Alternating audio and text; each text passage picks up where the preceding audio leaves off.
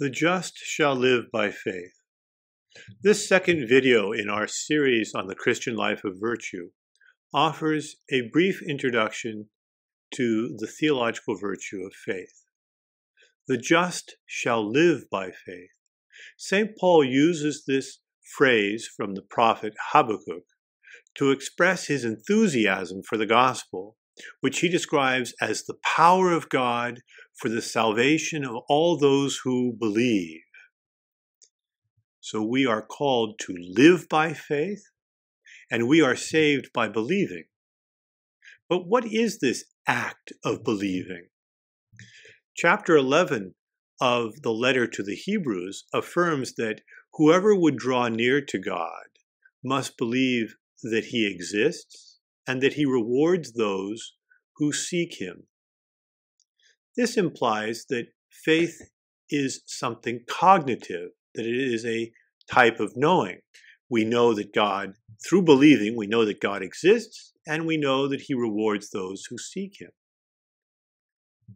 But this cognitive act, this way of knowing, is not like other ways of knowing. Paul will say that we walk by faith, not by sight. Evident knowledge, like the knowledge that comes from seeing that 2 + 2 = 4, is a form of seeing. I can put two things next to two other things, and I see that it's true, that the 2 + 2 = 4. But faith, although it is eminently certain, is not evident like this. So we are called to walk by faith, but not by sight. In this, faith has the character of a loving trust. If we look at the way in which St. Peter makes an act of belief at his confession of faith in Caesarea Philippi, or when we see Thomas's act of faith at the resurrection in the upper room when he encounters the risen Christ, those acts have the character of loving trust. Thomas knows something through his act of believing, but he knows it in a way that also engages his will. He affirms the truth of what he knows in this intimate encounter with Christ. Paul expresses this throughout his letters. He can almost never refer to faith without talking about two other realities. In a sense, we can say that although we walk by faith, living faith, that faith never walks alone. It is accompanied by the two other realities, the reality of hope and charity. And so throughout his letters, he will mention one and then the other. So he'll talk at the end of the great hymn to love. He'll say that faith, hope, and charity, these three remain. Or in that remarkable passage from chapter 5 of Galatians, he will affirm that through the Spirit, by faith, we await the hope of justice.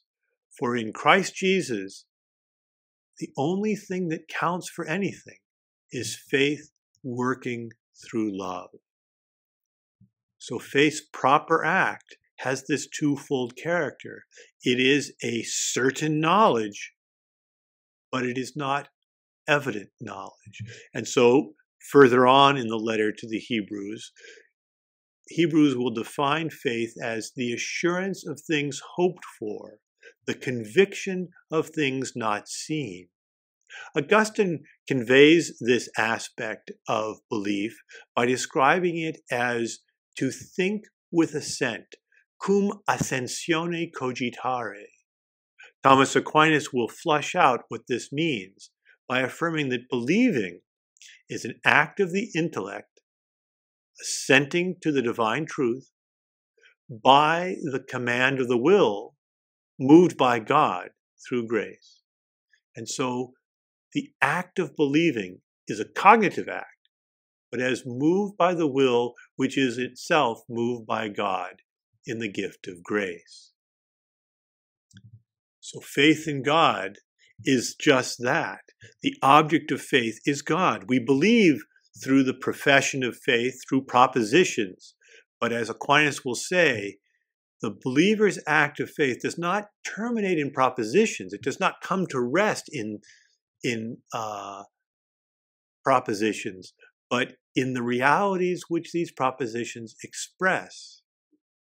We believe in God, the God whom we know as expressed through these propositions, but it is God whom we know. And so, in order that man might arrive at perfect vision of heavenly happiness, he must first believe all that God teaches us. And the description, the best way to understand this is through the analogy of discipleship or apprenticeship. The apprentice begins by trusting the master so that he can go from knowledge of some things to deeper knowledge. In order to learn, the learner must begin by believing, by trusting the master. Aristotle says this, and Aquinas picks it up to say that the disciple, we must first believe, as a disciple believes the master who is teaching him. And so Augustine will say, I believe in order to understand. The process of growth. St. Paul will describe this through what he calls the obedience of faith. He begins the letter of Romans and ends the letter of Romans with that phrase, the obedience of faith.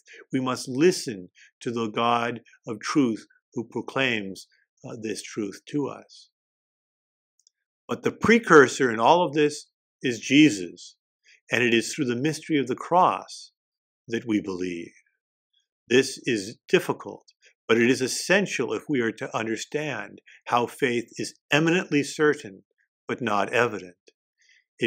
Faith leads us to the mystery of the cross, which is suffering and death, but through which we are brought to eternal life. That is why Abraham is described by Paul as the father of all who believe. Abraham is the first to encounter the mystery of Christ. He thinks he's going to sacrifice his son, and through the darkness of faith on his way to the mountain to sacrifice him, he encounters what? That the son to be sacrificed is someone else's son. God so loved the world that he sent his only son, not to condemn the world, but that we may have eternal life. Through the mystery of the cross and resurrection of Christ, we are promised resurrection and eternal life of the kingdom. This is the mystery of faith. The Catechism, drawing upon all that the tradition affirms about the act of faith, will describe faith in the following terms. Faith is the theological virtue by which we believe in God and believe all that he has said and revealed to us, and that Holy Church proposes for our belief because he is truth itself. This cognitive aspect of faith, if we are to grow in it, must always be animated by that appetitive aspect of hope and charity. This introductory account of our apprenticeship in the Christian life with Christ focuses on the knowledge of faith. In the next two videos, we must look at the love that is proper to the Christian life, to this loving trust in God. We will next look at the strange and neglected love, which is hope, and then the following video, look at charity. The just shall live by faith. I look forward to exploring this reality more deeply with you in subsequent videos.